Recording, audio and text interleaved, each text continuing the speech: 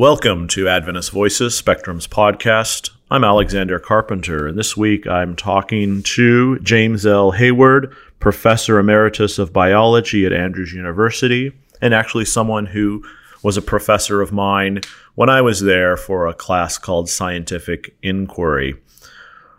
This is part one of a two-part conversation that I have recorded with him about his recently published memoir, Dinosaurs, Volcanoes, and Holy Writ, a boy-turned-scientist journeys from fundamentalism to faith. And I think you're going to enjoy our conversation in part because his history parallels so many of ours, growing up, beginning in a community of faith and beginning to question those things, wrestling with those issues, going on to straddle the worlds of community, career, professionalism, and faith. And Jim has always done it with such grace and generosity, even to the people who disagree with him. You'll get to hear that conversation in a minute here, but I just wanted to take this moment to invite you to become an even deeper member of the Spectrum community by participating in our Grow the Vision campaign. A generous donor has created a $100,000 matching grant, and that means that if you haven't given in a while, this is an opportunity to have any amount that you'd like to pledge to give over the next 3 years doubled instantly. What that means is if you'd like to give $500 each year for the next 3 years, that $1,500 pledge will be doubled, so becomes $3,000 through this matching grant. So we have a deadline that's December 31st.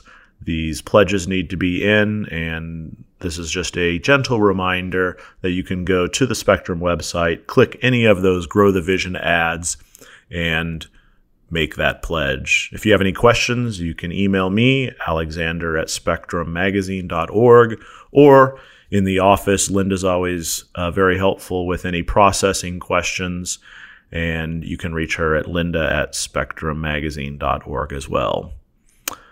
I'm looking forward to sharing this conversation with you from Professor Hayward. Thanks so much. Enjoy. Yes, I knew Sister White. We will not fear. The kingdom is alive. The kingdom's on the move when the poor and the meek and the hungry and the lonely. I'll never forget it.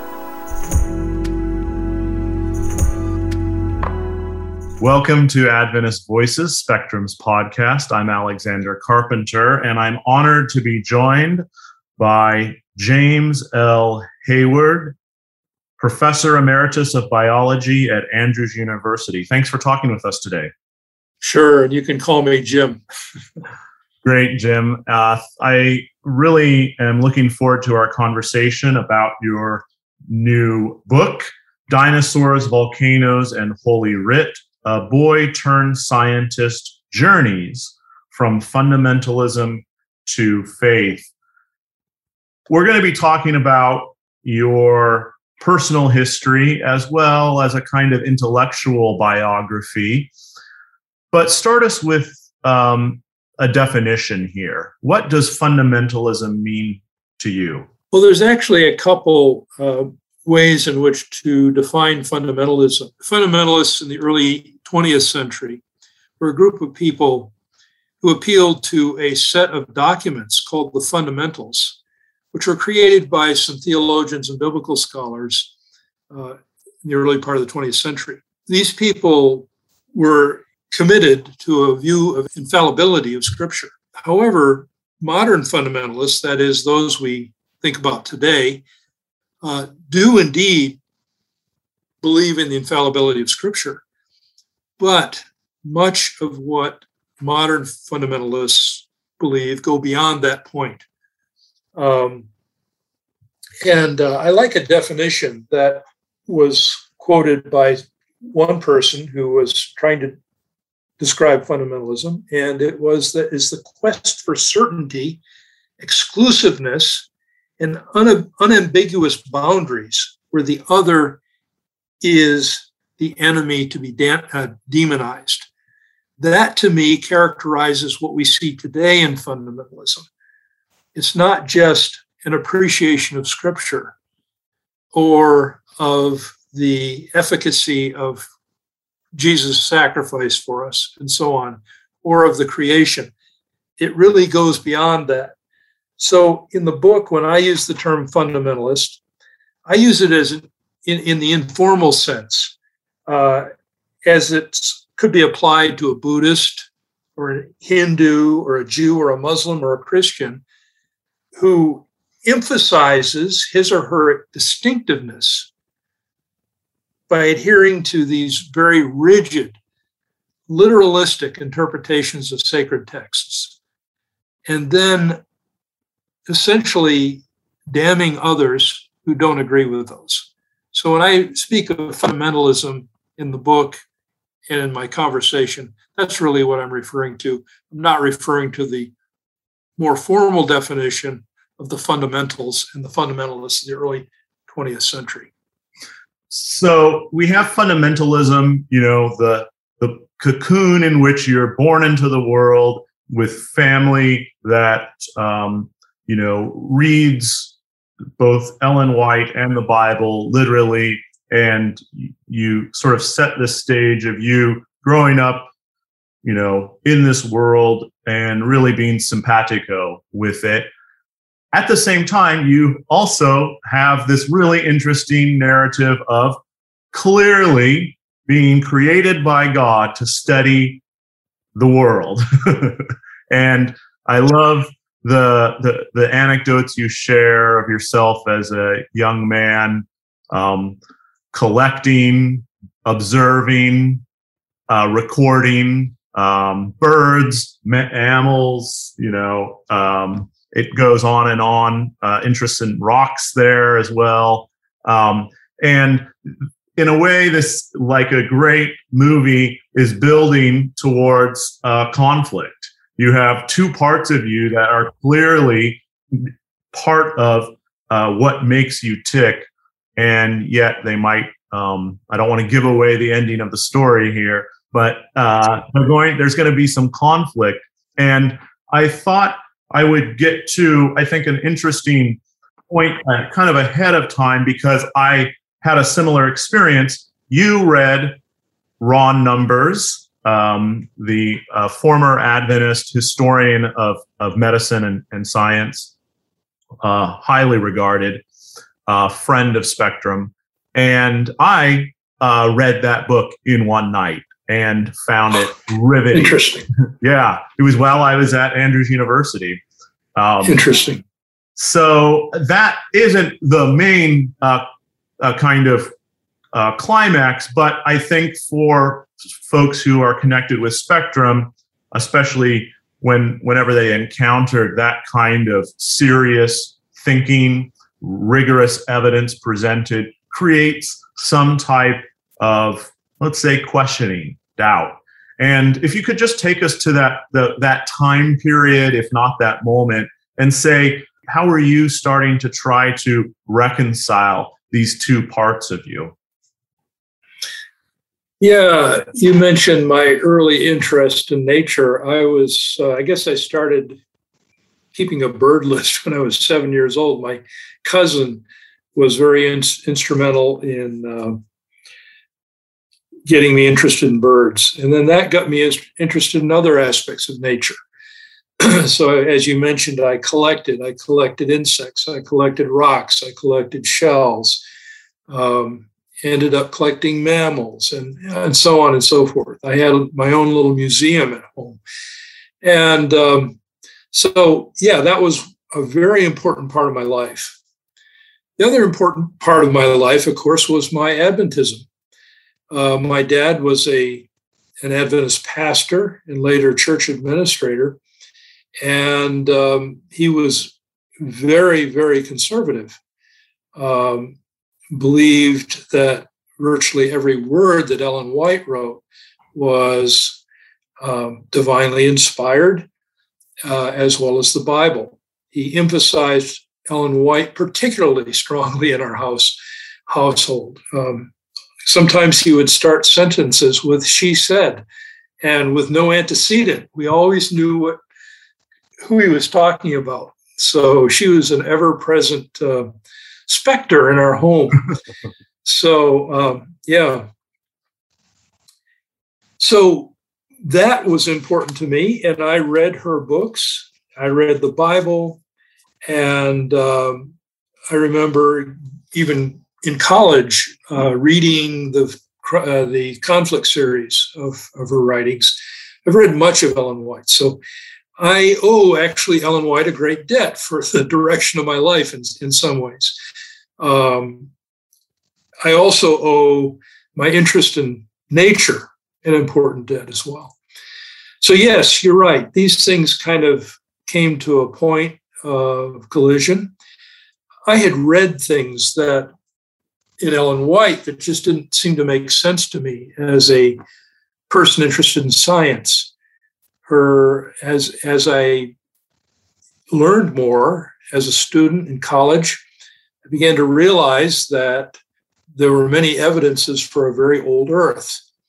And I also began to realize that there was an awful lot of evidence for significant change in organisms over time. And this really presented a conflict in my mind because I was, again, deeply imbued, if we want to use that old word, with Ellen White's writings.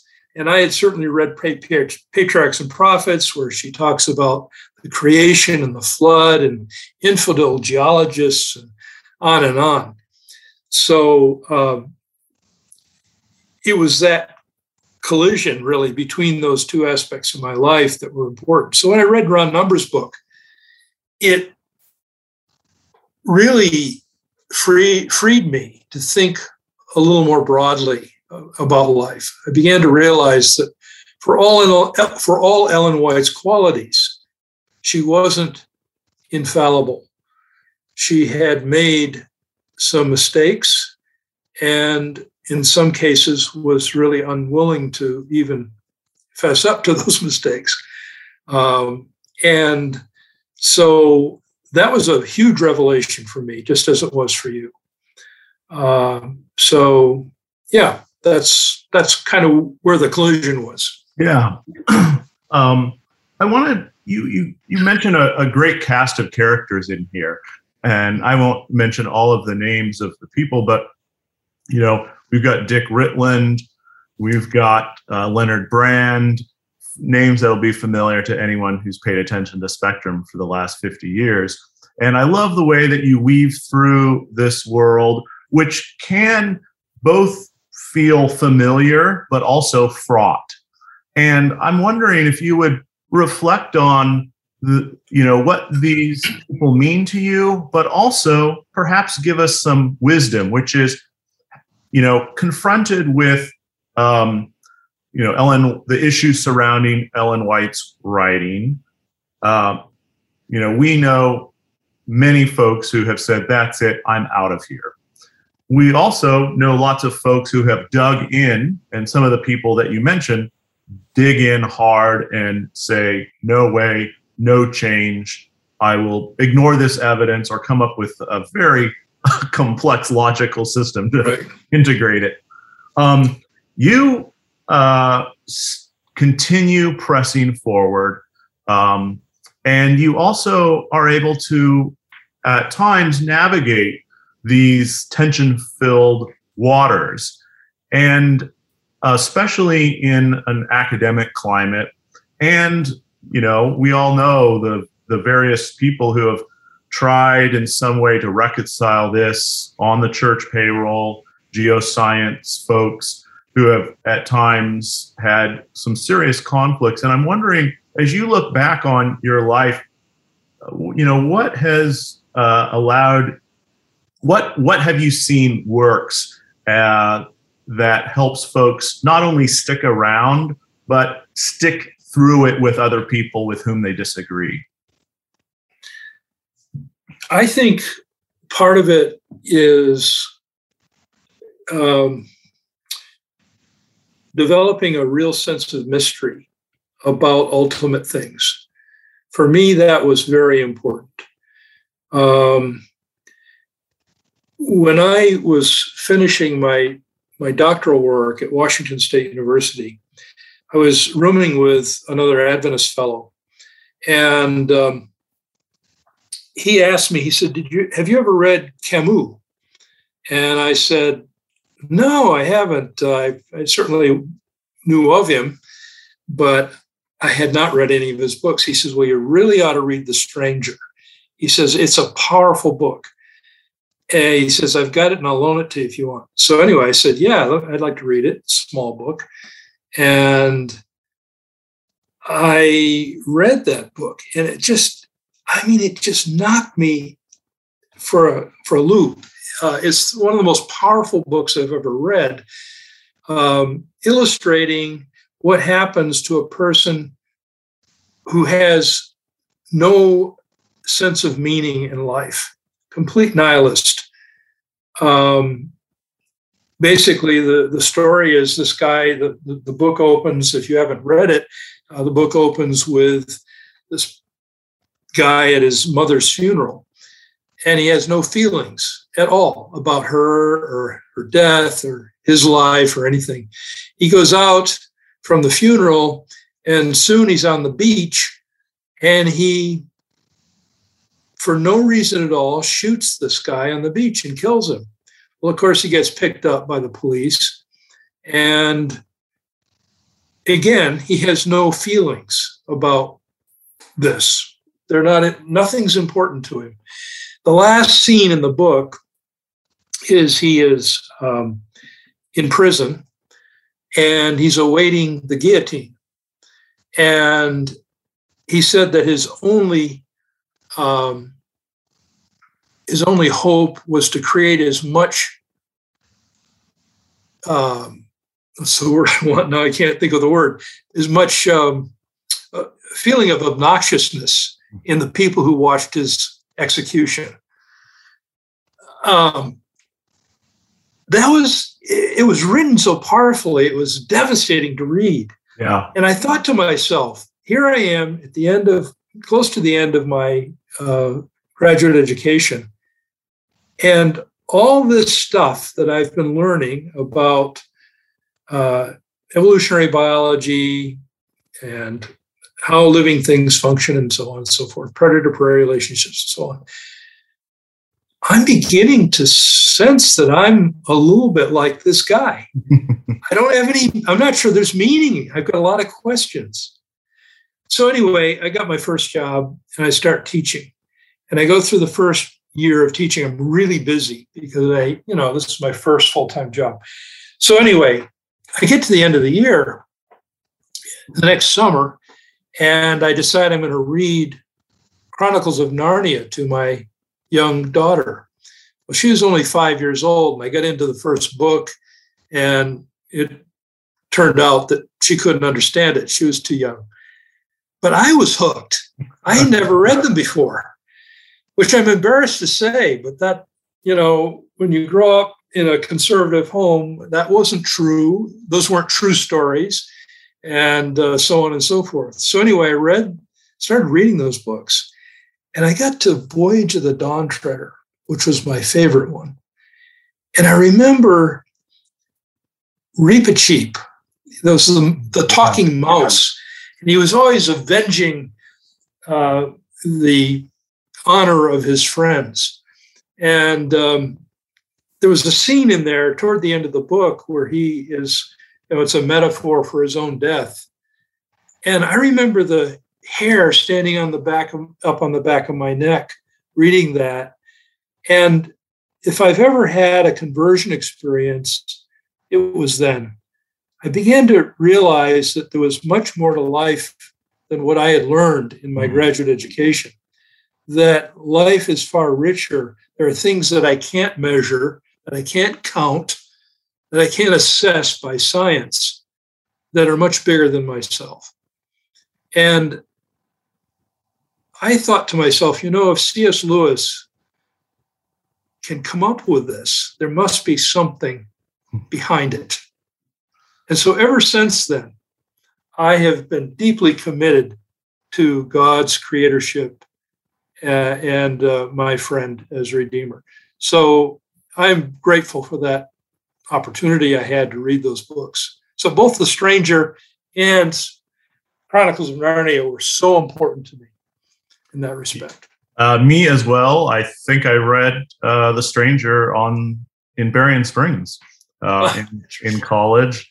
And the fact that you just cited two books, I think, is interesting because of the fact that this memoir is so literary. You open sections with some riveting storytelling, and then you kind of circle back in an interesting structure, picking up that story and weaving it into a larger narrative and point you're making as well.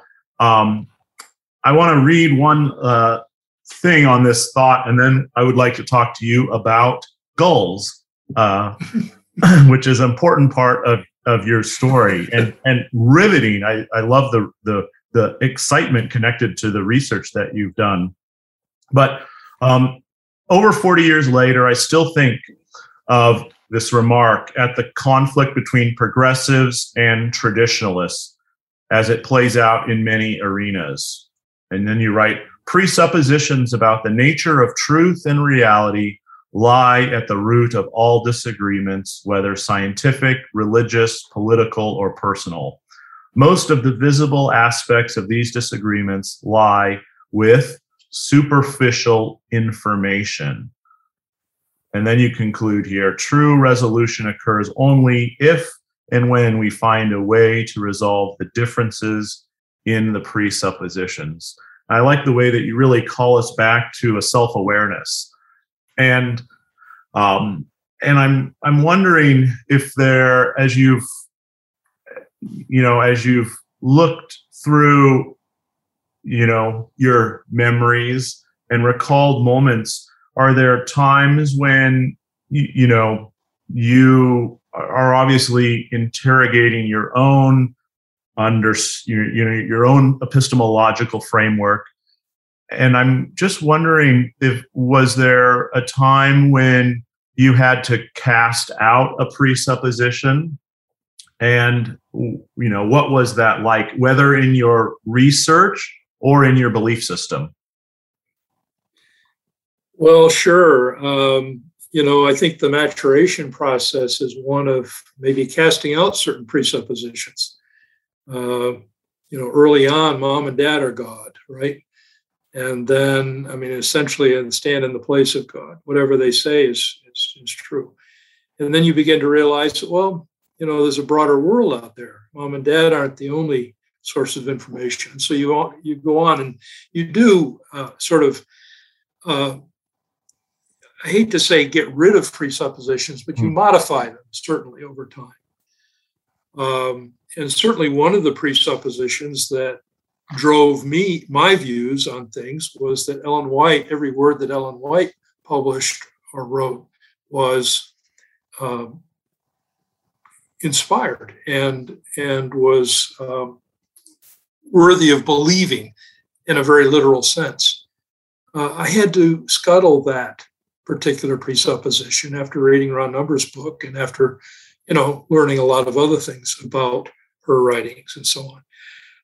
That's not to say I don't appreciate her or the Bible or any of these other sacred sort of sources, but I've tried to understand them in the context in which they were written and for the purpose they were written. And I think that's been an important thing. So, yeah, I suppose that's one presupposition that I've had to modify in the past. I still believe in inspiration, but not the kind of inspiration I believed in, say, 40, 50 years ago. Let me jump in there. I have you also talk about in your research, as you're gaining knowledge, you're sort of refining a hypothesis. and you're also convincing other members of your community. I have a good memory of you. I think it was a Friday night Vespers. Someone was saying something about Noah's Ark, and I was having a hard time with it as a 20-year-old. I'm glad we were having Vespers, but I didn't really take what this person did have some authority. And I just remember looking over at you, and there was an expression in your face, and I just knew, okay, I don't have to argue with this guy. We're just going to listen, and then we'll move on, and it's going to be okay. And I wondered if you have, where did that attitude of not necessarily thinking that you had to obliterate their presupposition, but, just unpack that if you would.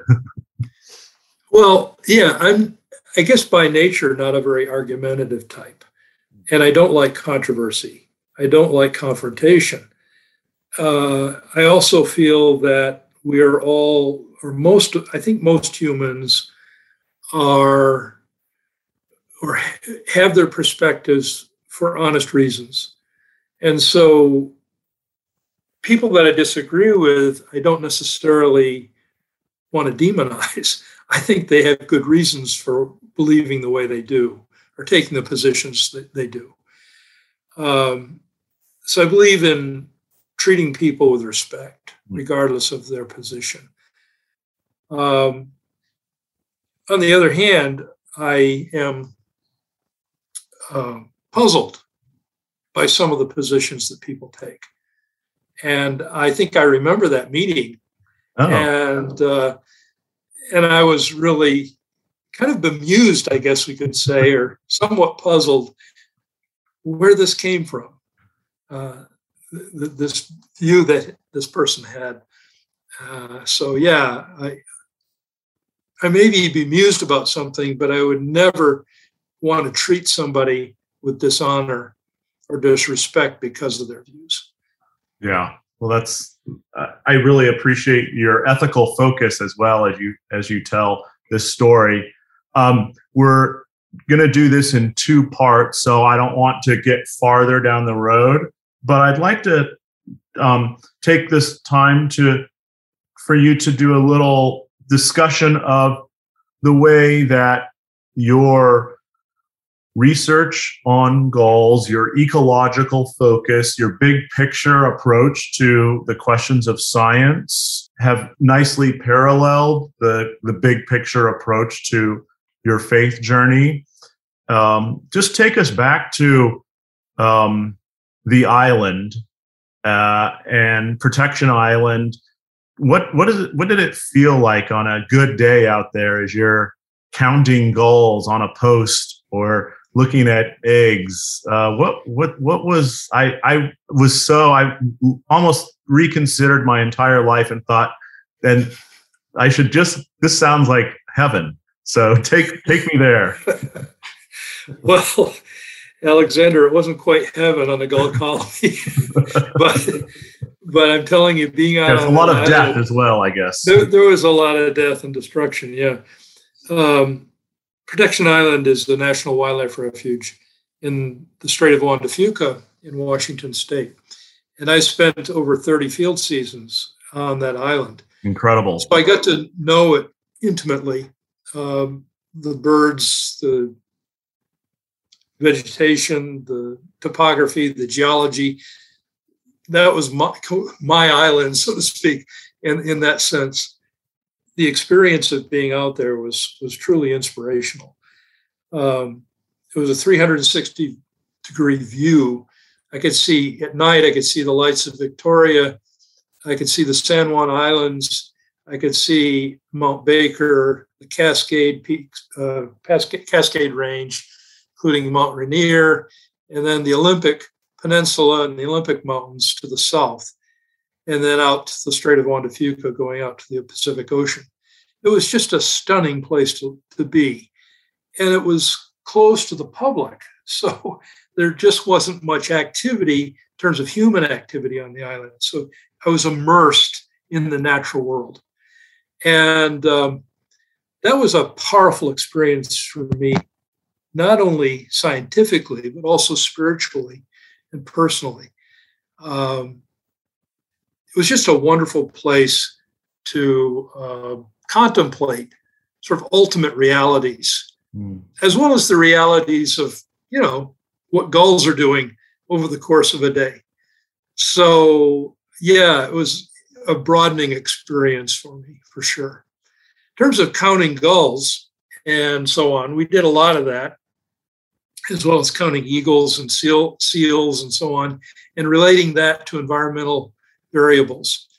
And we learned a lot. We got to the point where we could predict with pretty good accuracy using mathematical models how many animals would be in a certain place at a certain time of day.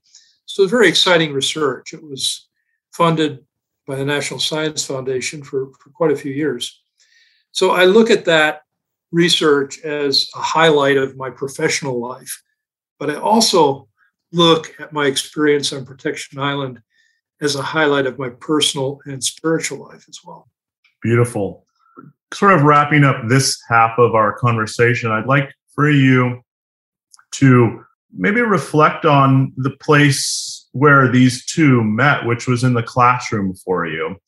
You know, the academic, you start in your, if I remember, you were 27 when you started teaching. You taught at Union, you taught down at Southwestern, and then for your career, you taught for the rest of your career there at Andrews University. And, sitting in the classroom, listening to you talk, I just appreciated the way that you wove together some, not only facts, but a kind of approach to them, a philosophical, but a methodological way of thinking about our reality that was very helpful to me. And I come from the humanities. And, I'm maybe regretting my entire life direction, because if I would have just gone and paid attention to a few professors, I would have been the worst scientist ever because of all the numbers that you're dealing with. But the kind of beauty and precision that you approach these questions of animals and how they relate to the environment seems to me really exciting. And you mentioned reading Sam Campbell, and there's a little bit of that. Reading this, I'm transported to a sort of harmonious place where humans and our environment, coexist in some way. Of course, that's not ideal, and the classroom is its own kind of manufactured space. So, bringing all of that together, what was your approach to the classroom, taking young Adventists and others and helping them think through these contexts on a general conference, observed space, and creating room for not only your own questions, but for questions for future generations? Yeah, that's a big question. Yeah. How does one do that? Let me just come back to something you said about science and humanities. I'm a huge respecter of the humanities. It's so important. And, science can only address a narrow range of questions, really, about reality. The humanities can address a much broader range of questions about reality. And that's a real gift to be able to participate in the humanities area, because you have so much that you can explore in a meaningful way. And that's not to say anything negative about science, but it is quite restricted in where it can go. Well, thank you. In professor mode again, you have reassured me, and I will press on. Yeah, no, the humanities are huge. I think, frankly, let me just say this. I think the humanities are more important than science, because the humanities are what lead us to our way of thinking. They give us principles to live by. They create our ethics, and so on and so forth. So I really do think the humanities, in some, are really more important than the sciences, even though they're important as well. So anyway, getting to your question about the classroom, I always felt that I had a pastoral role to play in the classroom. I was never interested in shocking students with information. However, I did feel an obligation as a science professor to present students with accurate information and broad-based information. I wanted students to come out of my courses with an understanding of the facts that would help them in further education, in other courses, in maybe graduate school or medicine or whatever they were planning to do in the future. So in that sense, I wanted to be honest, forthright, but at the same time pastoral in my teaching. And that's what I seek to achieve. I don't know if I always did.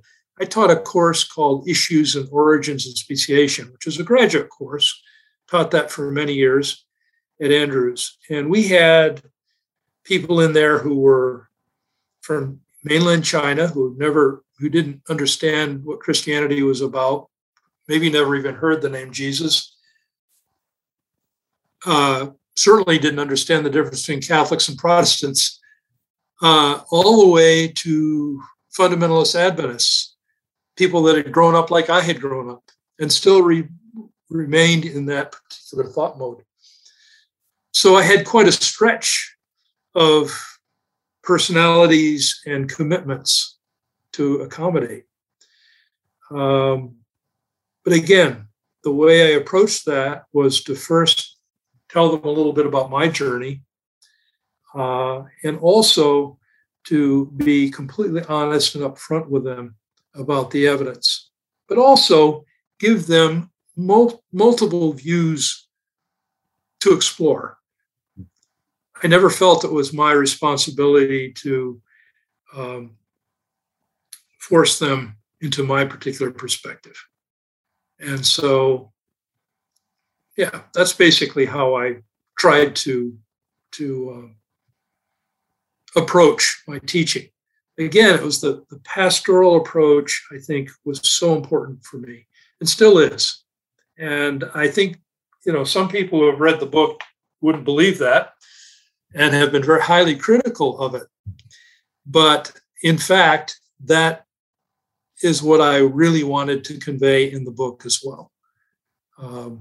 Unfortunately, people tend to pick out things that they disagree with and focus on those and maybe ignore some of the larger views.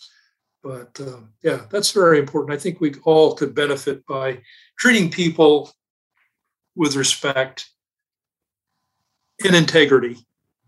I think those two things are so important. Yes, I agree. And I think the part of the book that we've covered thus far, the first half, are about kind of weaving together these approaches, the son of a pastor going off, confronting these major issues. And you've set it up nicely because we'll be talking about some difficult questions that face Adventists as they try to think to reconcile or at least create some sort, or at least reduce the tension between faith and science.